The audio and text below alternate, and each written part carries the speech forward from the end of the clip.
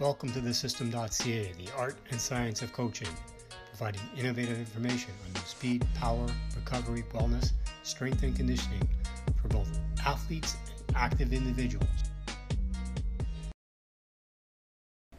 All right, I want to welcome all our listeners to the first MatrixSpeedScience.com podcast. And I'm here with my cohort in crime here, the big man himself, Mark McKoy, the real McKoy.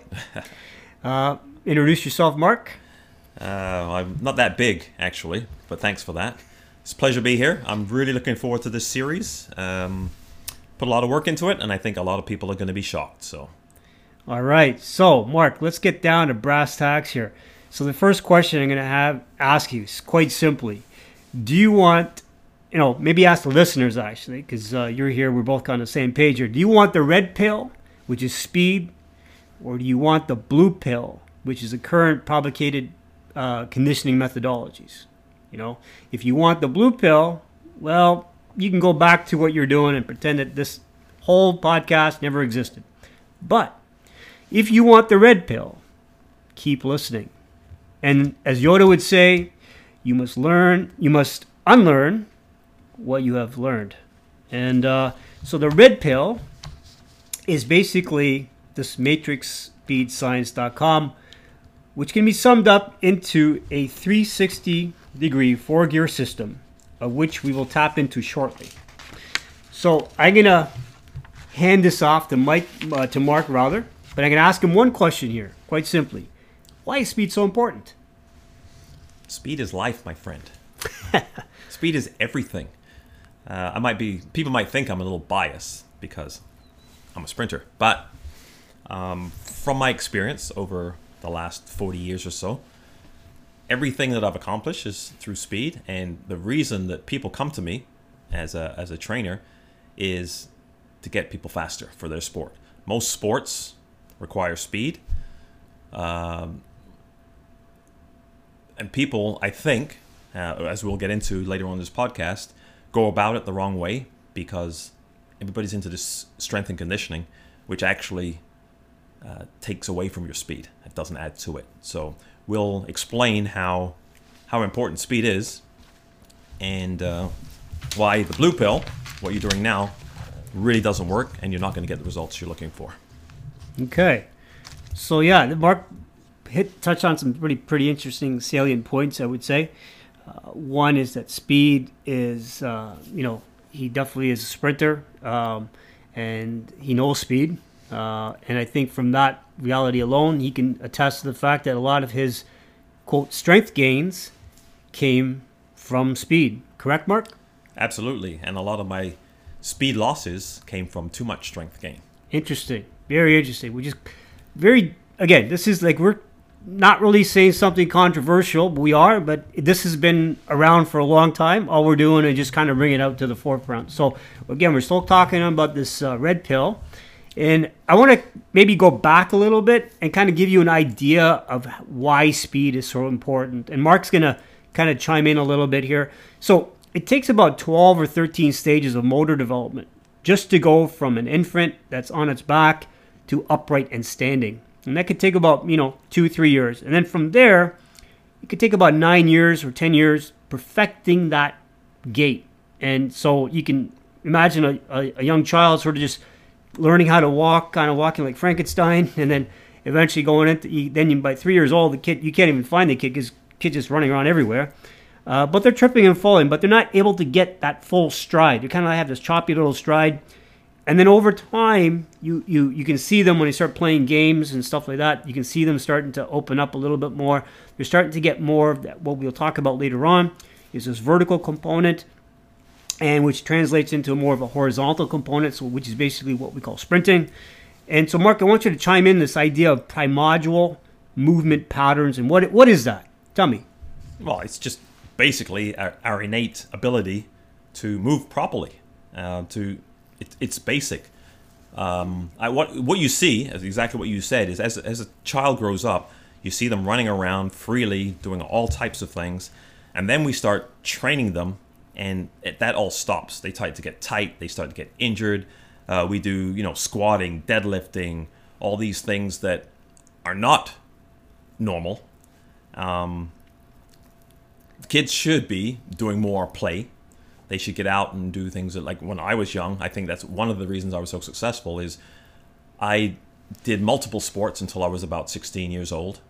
I did a lot of playtime out. I think we've talked about this before, in open fields, jumping off buildings and rolling around and doing things that our bodies were designed to do. It's natural for it's innate for us to do that. We're building strength in the right ways, and then we try to get too compartmentalized into these conditioning programs, strength programs in particular. Not that there's anything wrong with them if you use them at the right time, but we do too much of that and we forget about the more important things, which are the primordial movements. Yeah, and Mark alluded to a few of those. I'm just going to add a few more here. Obviously squatting, because I mean, technically before the upright toilet was invented, you had to squat. Deadlifting or bending, because you have to pick up stuff off the ground, and throwing, because you have to throw this is at the primordial, or basically what we call hunter-gatherer sort of thing. You have to throw a spear, throw a rock, right? You have to catch things certain times. Hope you're not catching a spear. And yet sometimes you have to drag, because you have to drag, once you've killed an animal, you have to drag it. Sometimes you're pulling, because you're trying to pull something or whatever, or push. And pushing could be horizontal or it could be vertical, right? And pulling could be also vertical or horizontal. And then sometimes you had jumping. You had to jump over rocks or a log or something. And then there's twisting. So you're trying to twist something, maybe turning, like throwing a rock sideways, almost like a medicine ball. And then finally we have running. But sprinting is the epitome of that whole cascade of primordial movements. And the reason why is because, according to Dr. Carla Hunniford, according to her research, it's, again, like running, but more so at a high speed. It's the one that kind of gets your right and left brain hemispheres sort of working together. And so, Mark, can you tell me about this idea of, like, most S&C coaches, tend to use more what we call, most of these exercises, maybe for some of them anyways, they tend to be more in the sagittal plane. And what is that, by the way? It's just, basically it's things you see in front of you.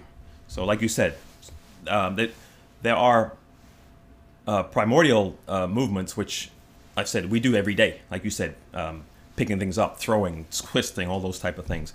Now we've sort of come to a reductionist way of doing things, where you go into a gym and everything you can see in the mirror. You can do squats, you can do deadlifts, you can do all these things that are just in one plane.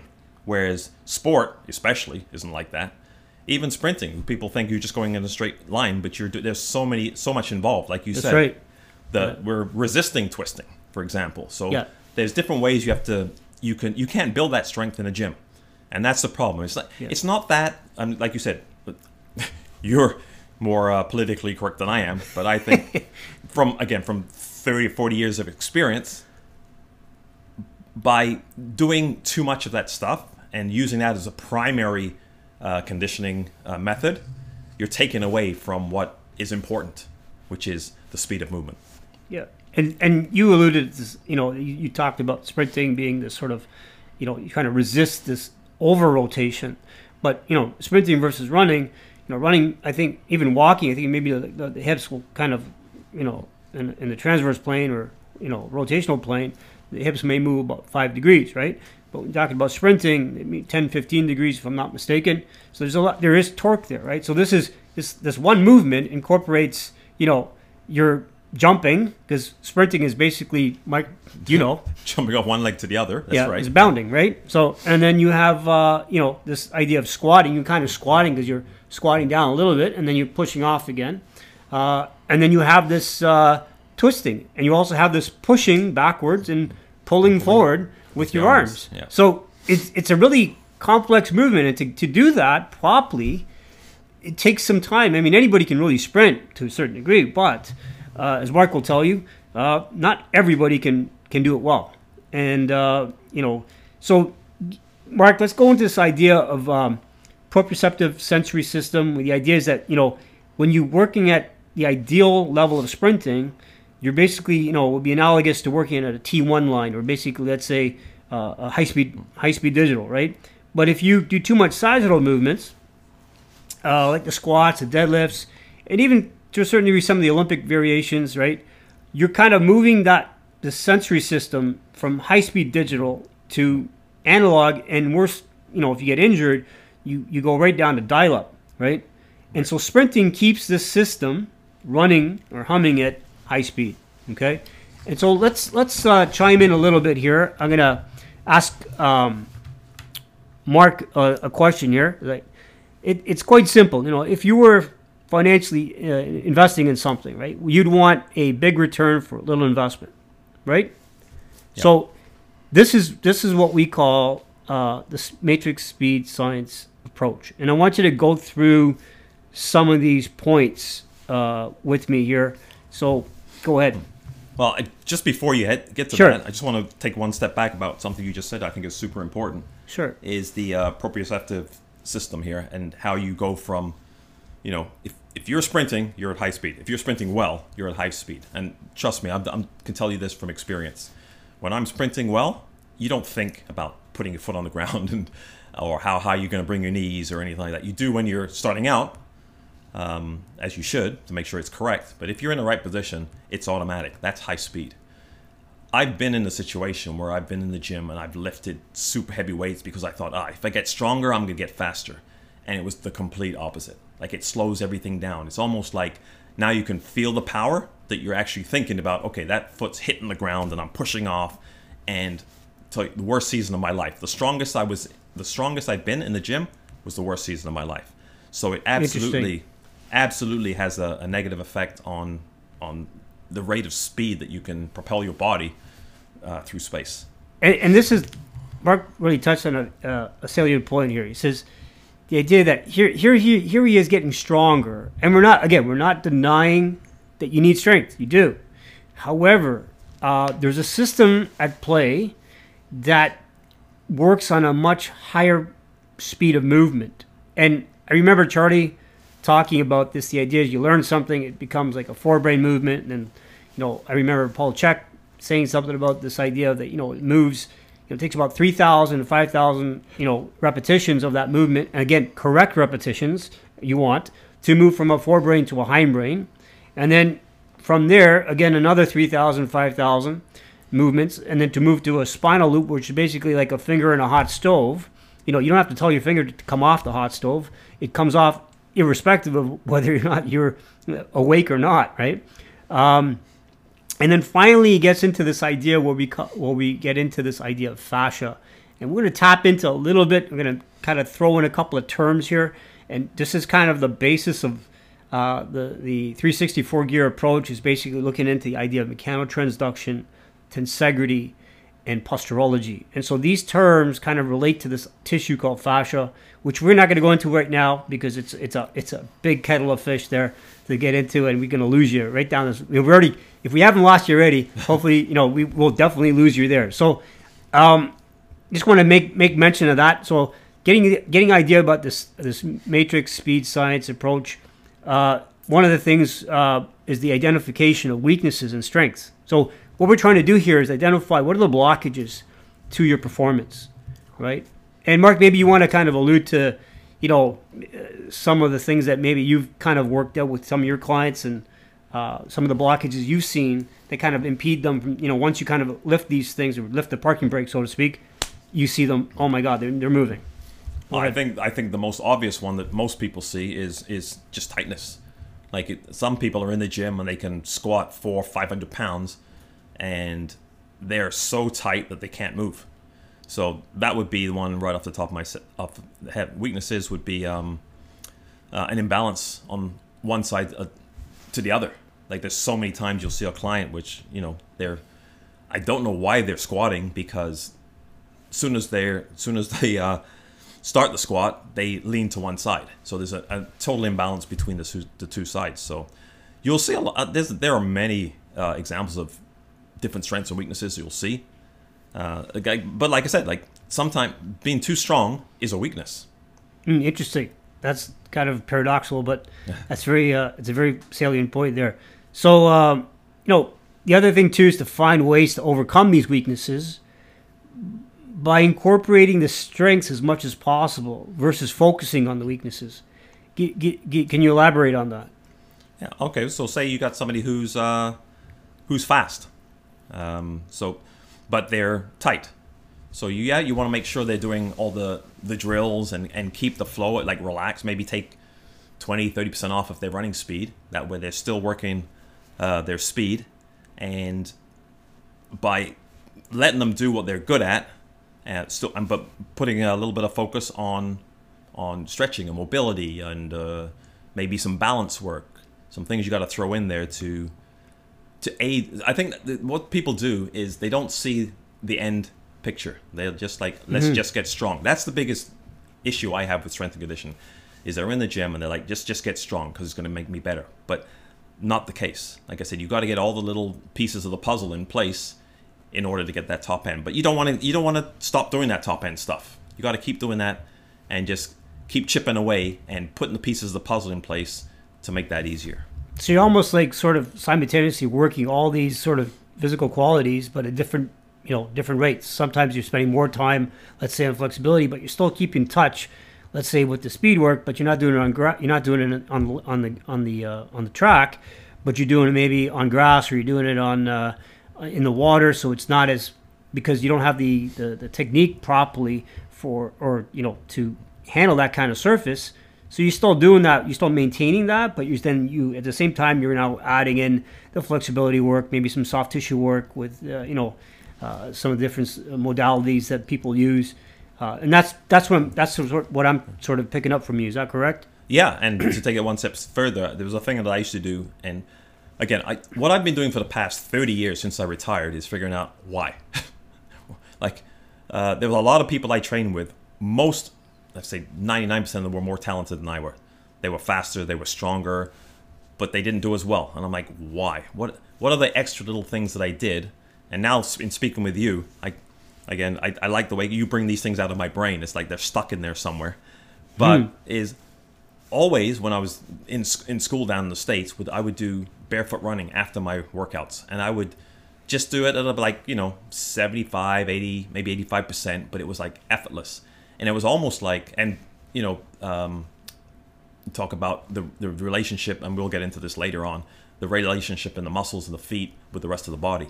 But it just felt effortless, like I was loose. It was almost like a massage without getting a massage. It loosened everything up. So from that session, that hard sprinting session we did on track, just by doing that, and nobody else did it for some reason. I don't know why. It just felt good to me. It just opened everything up, so I recovered for the next day. It was like an automatic flush out, and the next day I felt fresh again just by doing that. Yeah, I think really you if I can coin a little phrase I learned, I can't remember from who, but I think over time you were teaching your feet to see, and you're teaching your eyes to feel, and I think that really transferred in this idea where now you're not relying on much of your sensory aspect. It was more of an automated perspective that basically kind of catapulted you to faster speed. Does that kind of make sense to you? Yeah, and as you said, if you do this, it takes 3,000 times to get to a certain level, another 3,000 times to get to the second. If you're doing this every day, that just sort of speeds up the whole process. Yes. Yeah. And so this is you alluded to this idea of which I brought up earlier, the 3,000 reps or so. And so, what we're trying to do in one sense is develop the speed enough that it then turns or enhances the other qualities, right? And by addressing that last gear, if you want to use an analogy of gears, speed being the last gear, you have 4 gears, right? And this is the 360 4-gear approach. You want to work that last gear, and once you start turning that one, it basically then turns all the other ones, and the other ones are smaller. So if you have big gear, speed, and then subsequent one a little smaller, and then going along to the smallest one, but they're all connected, they're all meshed with the same teeth. And if you turn that big one, all the other one, that little one at the end, it starts turning really, really fast. Right. So, this comes to the idea of, you see a lot of guys, Instagram's probably more full of them than anything. All these guys doing these, what we call functional movements. And again, we're not saying no.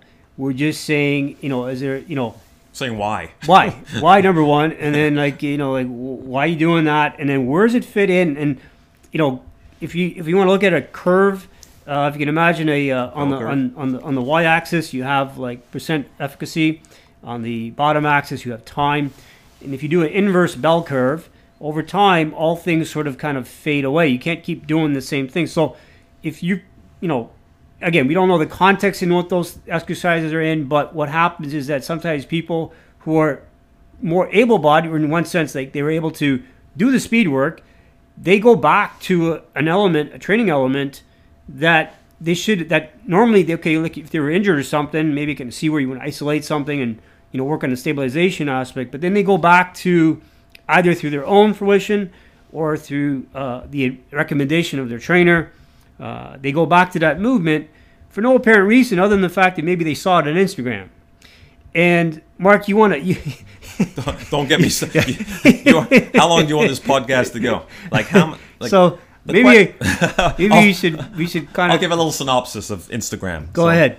So first of all, again, the question is why, and I ask this of my clients when they come from other trainers or they have another trainer. I'm like, "What'd you do this week?" And they're like, "Oh, I did this." I'm like, why? And they're like, I don't know. They just told me to do it.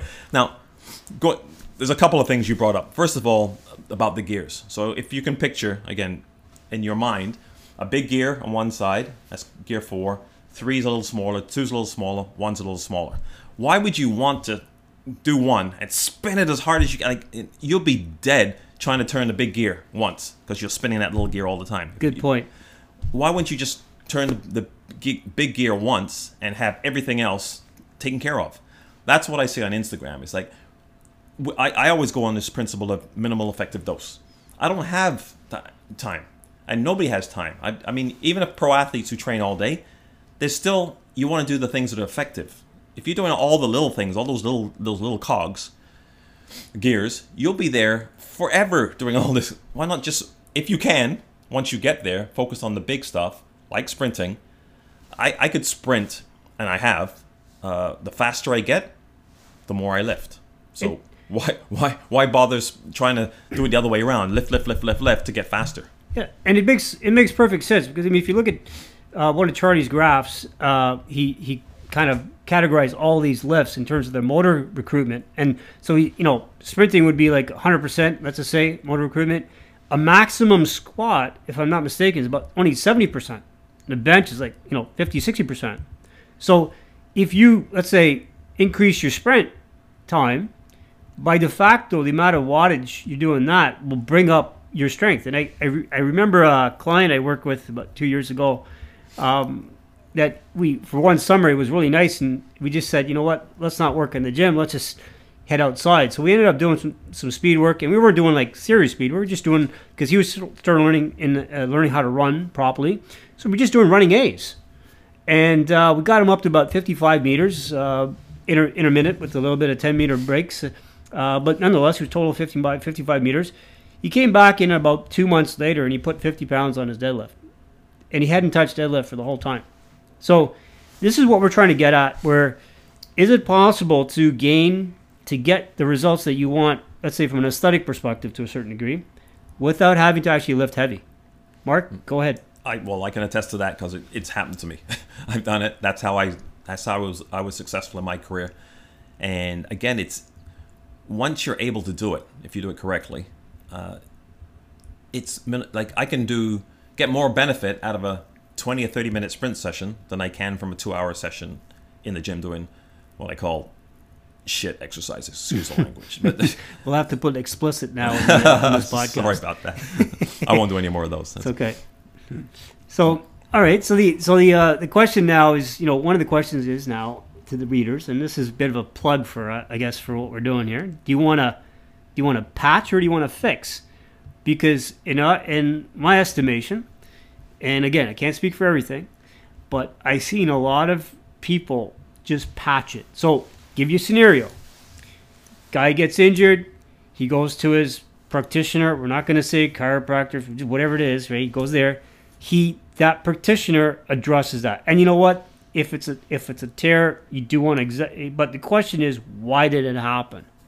And so we're just saying, listen, the why is because probably you've switched now from, as we mentioned earlier, Mark, you go from what, T1, or you're working at high speed, then you go all the way down to dial-up. Right? So now you're driving all this sensory perception back up to the brain again.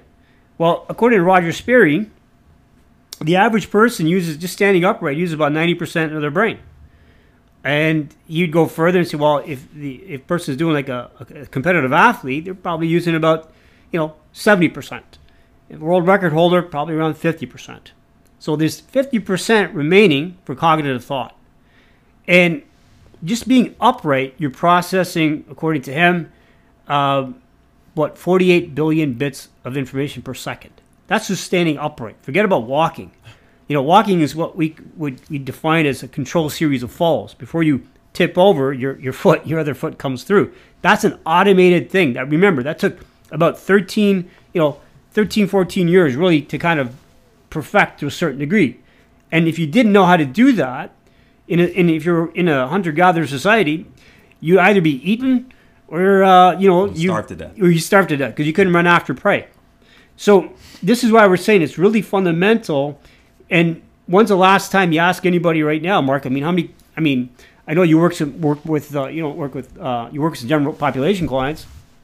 For the most part, these people, maybe they sprint for a bus, or not even. But there's nothing. I remember riding my bike at one point, and I remember getting chased by dogs. That's when you sprint. But so we don't really have that kind of opportunity in the modern world often, that we need that skill, and maybe that's probably why we don't use it. And then also by if you don't use it, you forget about it. And so, Mark, give me an idea of, maybe you can give me an example of some of the clients that you work with, just the general population clients that you got them to at least do some speed work, and you saw a noticeable change. Oh, I could give you a bucket list. All my clients sprint eventually, and everybody thinks they can't. I tell you one in specific, a lady who comes in. Actually, there's two of them. They couldn't walk. They couldn't walk. They couldn't jog for 5 minutes without their knees hurting or something hurting. Especially, both of these particular case were knees. And one of my clients, who again came in, saw the special doc for her knees, came over to me for some training to get her to strengthen her legs and and relieve her from her knee pain. And she ended up 2 years later being Canadian Masters champion for her age group. So wow.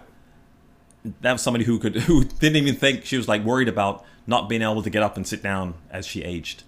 And she wasn't that old at the time. She was like 50. And like I said, 2 years later, Canadian Masters champion. So yeah, everybody sprints. I'm gonna hire you, Mark, because I've had a couple of rounds at that and didn't quite work. But this is kind of bad luck. But anyways, gonna have to hire you.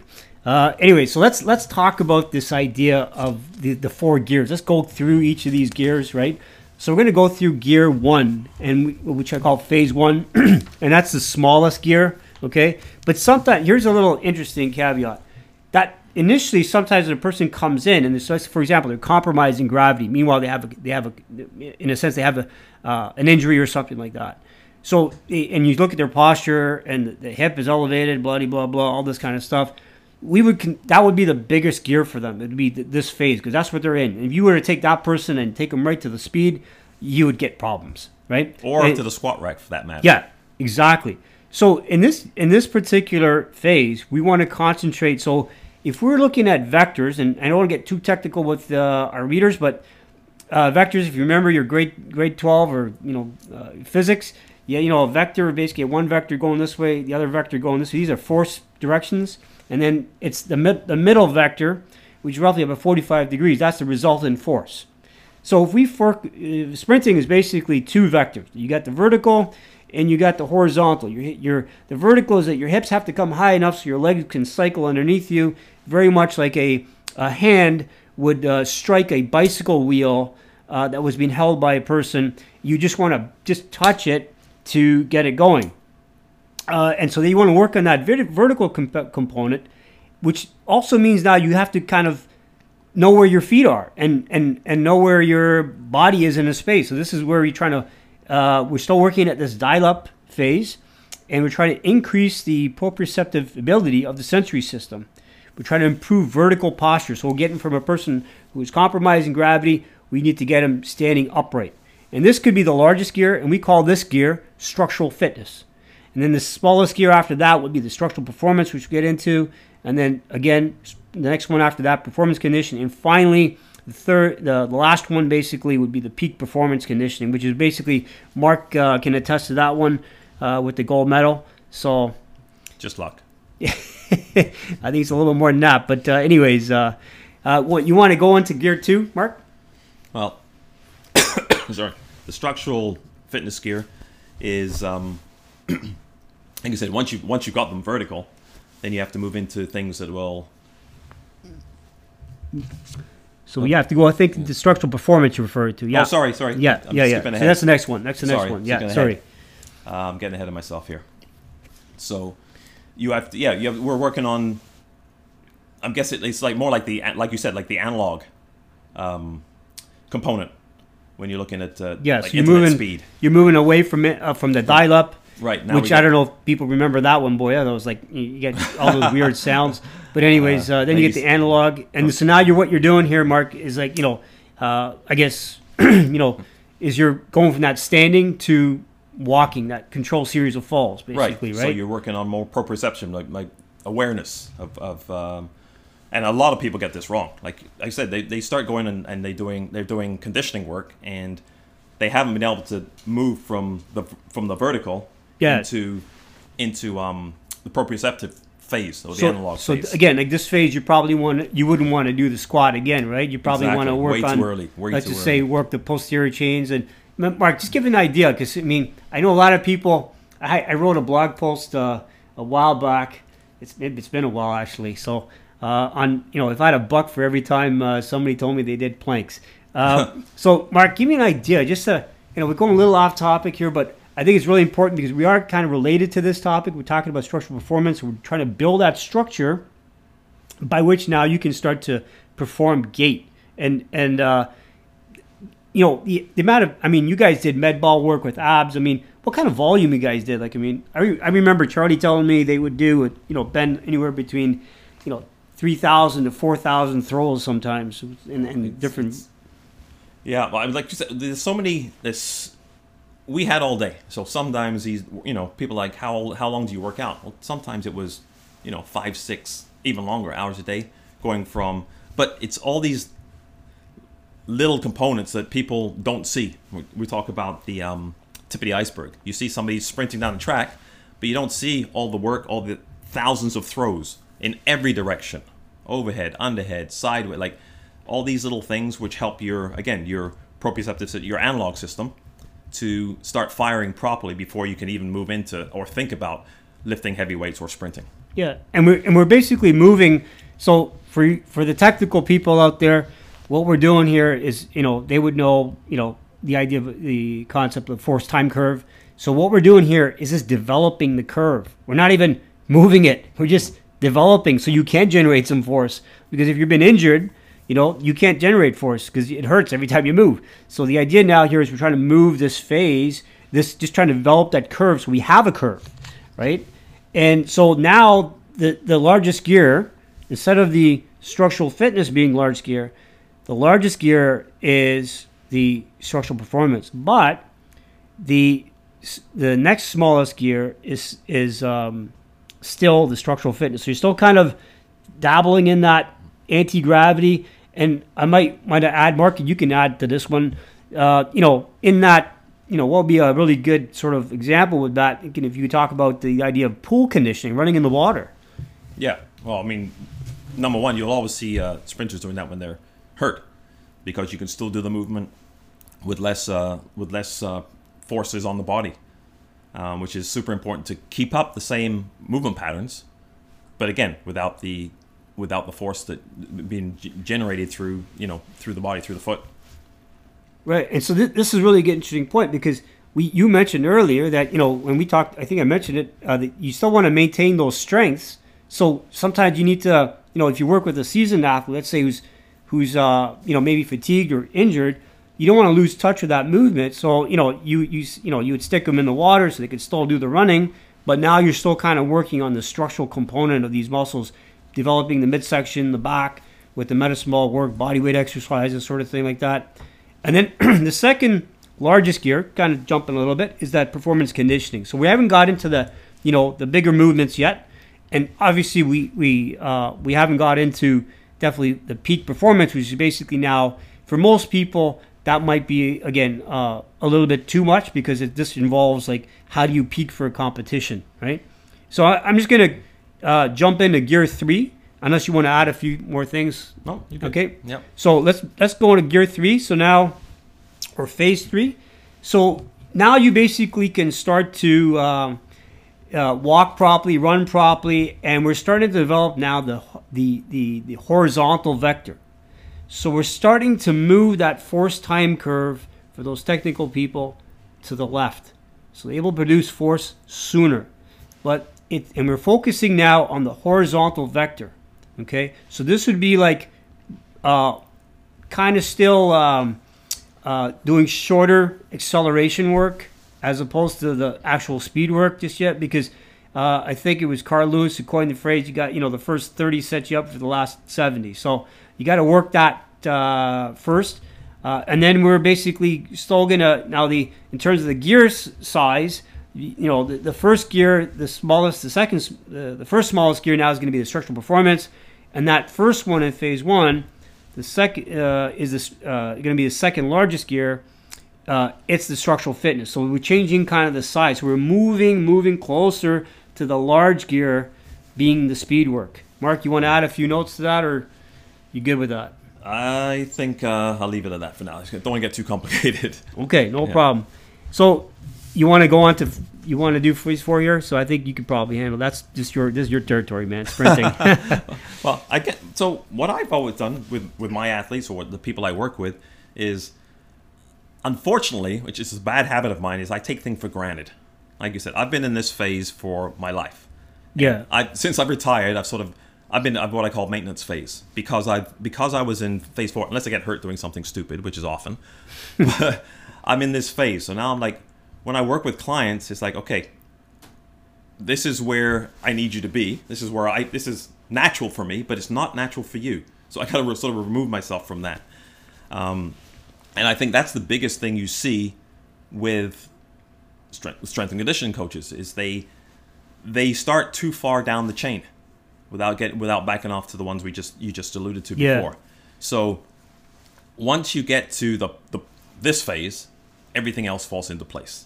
That's right. So now you're not adding the weight. The weight training is just you're kind of like just. I would say like you have a. You're seasoning. Yeah, you take the words from my mouth. That's it. You're just adding some seasoning, putting a little hot sauce, but you're not. You preparing the main dish. You already prepared that, so you just putting the hot sauce on there. And you will see that everything else is easier. So when you're doing core work or if you're doing squats or power cleans, it's much easier because you're fast. And the other thing too is, Mark, you could tell me about this, but the amount of volume that you would do. For example, when you were sprinting, after you done your sprint work, I mean, you would just go in the weight room and do what, 3-4 sets or. Yeah, it's again, it's to add. It's just like you're spicing it up. You don't need to do all the volume work. Back in phase 3, there's a greater volume of work because you don't have that ability, that capability. Right. Yes. But once you're there, you can get in. Like my favorite part of the year is when because we still go through this. Don't get me wrong. Yeah. We still go through all the phases every year after a season. But when we get to this phase, lifting is just so much fun. Phase 2 and 3, not so much fun because that's where you have to put more of the volume of that type of work in. That's right. But here, you don't need it. As a matter of fact, like I said earlier, once you get to this stage, if you start putting in too much strength, in particular, it slows you down. Yes, makes you more rigid too. Makes you more rigid. It's everything. It's like work. Sprinting down the track is like work. So this is really good point. This point about rigidity. So I know you work with Max Domi, right? And so the idea is like for a hockey player, obviously they're getting tossed and turned here and there. If the way you work with him right now compared to, let's say, maybe I don't know, whoever worked with him before or his own work, but if he was rigid, he would probably sustain more injuries, correct? Oh, for sure. And the thing is with Max, he's already powerful. Like he's a guy in this phase. He's fast. So when he goes in, we do very little in the gym. Very little. As a matter of fact, the first year I worked with him, we did no work in the gym. So that's all on the track. That just kind of blows my mind, because you see, and again, I got to be careful here. I mean, maybe Mark will be a little bit less careful, but I got to be careful, because I don't like to step on people's toes too much, because I know there's some ounce of truth in something. But I may not be heavy, but I love to step. I see all these, and they do some. I can't say they don't do anything, but I always see them in the weight room. I always see these players, hockey players, and so you wonder if possibly, and again, I'm just throwing this out there, and maybe Mark can chime in on this one, and if through his experience, because he's worked more with players than I did. My take is basically, I would not do that as much. I would want to maintain that kind of pliability, which I think, and that's a point. I think isn't that what Tom Brady works on? I mean, if and you here's can win a Super Bowl and be MVP of the Super Bowl at 43, it's got to say something. Like, the guy doesn't train a lot of weights, as far as I know. Maybe he does in the closet somewhere, but as far as I know, his trainer Alex, I mean, they kind of really changed a lot of his training. Because think of it, I mean, Mark, if you're playing as quarterback and you basically have to focus on, what's in front of you, you're really at the mercy of your offensive line. And if you get a blindside hit, which often they do, if you're rigid, you're injured. You're injured. Yeah. But let's say if you have some malleability and stuff like that, you might still get injured. I'm not saying you won't, but it's probably going to be less. It's going to be a lot less. Yeah. And so coming back to this idea with what you do with Max, I mean, Mark, you tell me, man. It's like, I mean, I would assume that a lot of the people in the hockey world, okay, and we're in Canada, so this is what people do here. We play hockey. That's our not necessarily official national sport, but anyways, hockey's a big sport here. So I think, in my estimation, and you can chime in on this one, I think the approach to weight training for hockey, I just think it's pure wrong. Okay? Thank you. Okay, there Mike said. You can be politically correct. I don't give a. I'm not even gonna say it because I don't want to do it. But it's like the first year I worked with Matt, I said 0 time in the weight room. The thing is, you have to assess people. You have to see their strength. Like we talked about strengths and weaknesses. The kid is fast and explosive. Okay, so why would you want to put him in the gym? Slow him down. Like that's his strength. Charlie had a nice saying. He says, "You don't plow a field with a Ferrari." That's a good one. And so, I shout out to his father, Ty, who you would think as a big, strong fighter, you want to get in there strong. Ty lifted very little weights. Incredible. He did a lot of med ball work. And the first thing he said to me was, Mark, make him throw the med ball. Interesting. Make him throw the med ball. I don't care what you guys do, make him throw the med ball. And isn't Ty good friends with A1 M. Sundin? A little bit, yeah. We talk to Matt sometimes. And again, it's the conditioning programs in Sweden, from what Matt has told me, is track and field. Incredible. It's so, in their off ice, it's not strength and conditioning, it's track and field. So where do we go wrong? Let me ask you. Like I mean, I work with a few players here and there, and I see things, and I have a different sort of perspective on these things, but from a person who actually works with these people, tell me, give me your take, man. I just think that when people get this idea that, and I get this not just from players, but parents in particular, kids got to be bigger. Like there's he's gonna get hit. He's got to be able to sustain a hit. It's like, you know what? If you're fast, you're not gonna get hit. Gretzky wasn't big. Like there's all these kids nowadays, they're not big. But you know what? They're faster. They're more athletic. We've got the idea here is like get them off the ice, put them in the gym. That's just been ingrained in our culture for years. In Europe, get them off the ice, get them running. Incredible. And it's really interesting. Maybe they do that out of just pure intuitive knowledge. But like for me, I'm just looking at what I work with, hockey kids. I mean, for me, being on a 1/4 inch of steel on a surface that is normally used to put in drinks, at least where I came from, is not normal. And as a consequence of that, I want to train things that are more normal to the body. And if I have time left over, and what I've noticed, and I think you've come to the same conclusion, is that if you just work that normal phase, which is sprinting, which is primordial, because skating is not primordial, right? It doesn't, we didn't have ice. I don't think the cavemen back then had ice. I mean, if they did, they probably put it in their drink. I'm not sure, but we went through an ice age, but it had too much ice. So, but I just think it would be an approach that I would not want to go into the weight room too much. I would want to take them out of that reality. And if I were to put them in the weight room, coming back to this idea of structural fitness, I would want to make sure that the weights are used then to enhance the structure, which then directly enhance the speed, which is now increasing that vertical component. You basically, in a nutshell, making a stiffer spring. And then you have to learn how to use that spring in the 4th phase, which is now going more horizontal, bounding, basically, and how you coil up and uncoil. That is where the weight training really takes a back seat, correct? 100%. I agree with you. I've done it, and I've been in the same position where it's like now I just got to get stronger. Like I'm gonna go into it. Like the stronger I am, the faster I am, and it's not what. And people think, oh yeah, it was just genetics. No, it's like everybody. Myself and Colin Jackson, who I used to train with, we had the worst the year before the 92 Olympics. We had the worst year ever because we were so strong. It was the strongest point. We were in the gym all the time that we could barely run. And so you got to have that balance, and it's got to be reversed.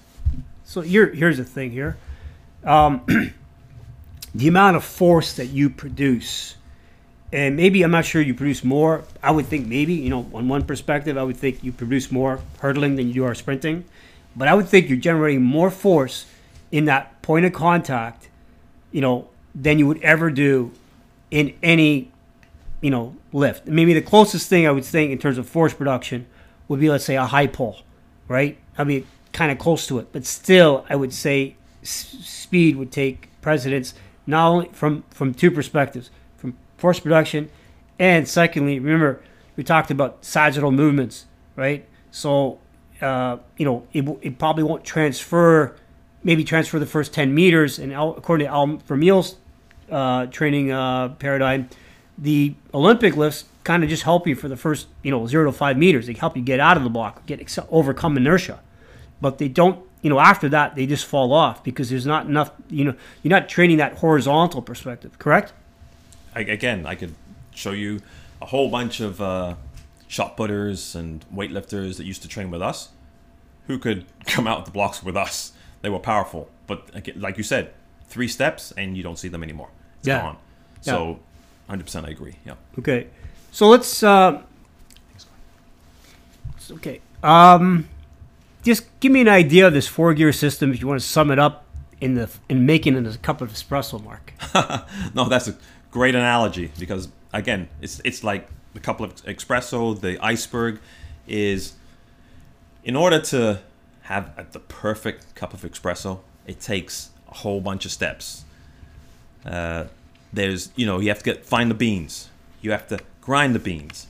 You have to pack it in the dispenser. You have to get the water in. You have to get the pressure right. You gotta put all these components together, and you get this tiny little cup of perfect espresso. Sounds like your 4 years of, many years trying to get a gold medal. It's more like 16 years.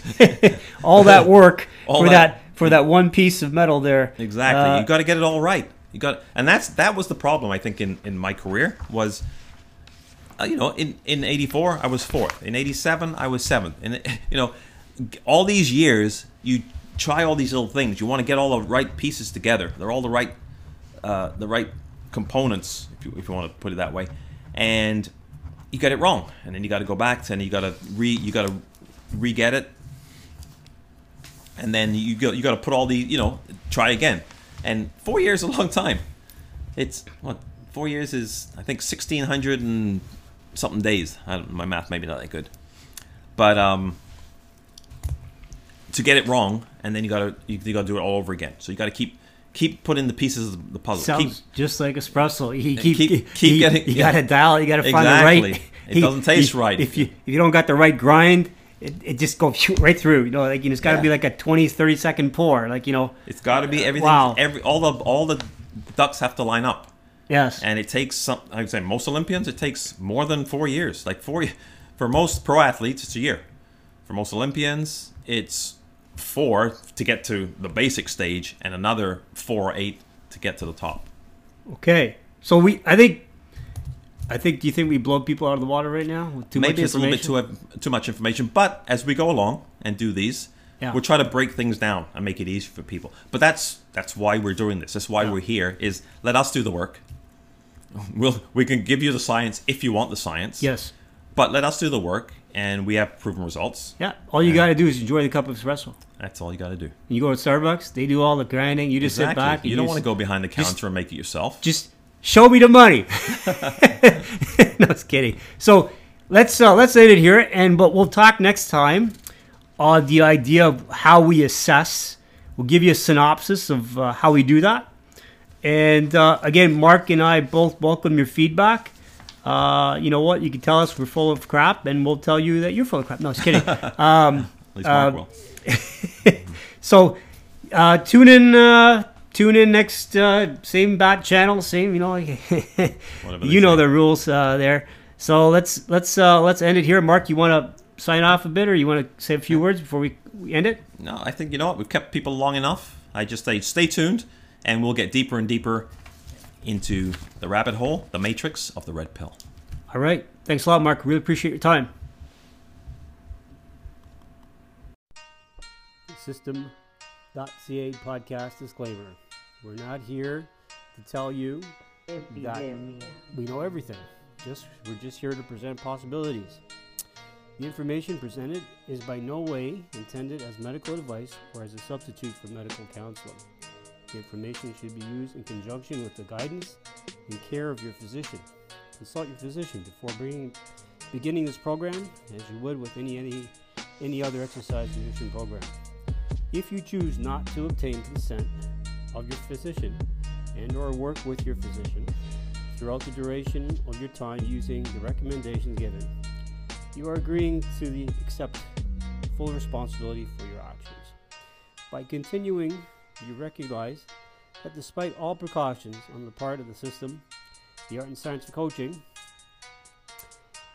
there are risks of injuries or illness which can occur because of your use of the aforementioned information, and you expressly assume risks and waive, relinquish, and release any claim which you have against the system, the art and science of coaching, or any of its affiliates as a result of any future physical or illness incurred in connection with or as a result of the use or misuse of this information given. All rights reserved. No part of this publication may be reproduced, distributed, or transmitted in any form or by any means, including photocopying, recording, or any other electronic or mechanical methods, without the prior written permission of the system, the art and science of coaching, except in the case of brief quotations embodied in critical reviews and certain other non-commercial uses permitted by copyright law. Thank you.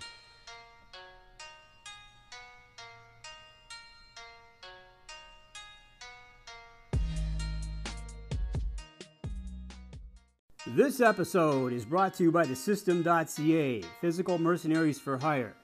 We are the providers of the 90-day pipeline solution to faster and better athletic performance using our exclusive 360-degree integrated approach to regeneration and conditioning shortcuts that addresses the blockages to athletic performance and wellness and teaches you the secrets to continued athletic performance. The 360 integrated approach is based on two things: 33 years of proven hands-on real-world experience working with athletes ranging from world-class, college, high school, youth, chronically injured, concussed, and top-level amateurs from over 25 different sports. This approach also involves looking at a query from a quantum perspective versus a multiple causation approach or a linear perspective. The 360 integrated approach takes into account 4 areas of investigation and enhancement: physical, structural, biochemical, environmental, and psychological. If performance matters to you, we can help you improve your athletic performance by 20-30% in less time, with faster results, with faster recovery, with less effort, with less injury potential, and with less cost. Don't believe us? Then check out some of our testimonials at thesystem.ca/testimonials/. Call us now, as space is extremely limited.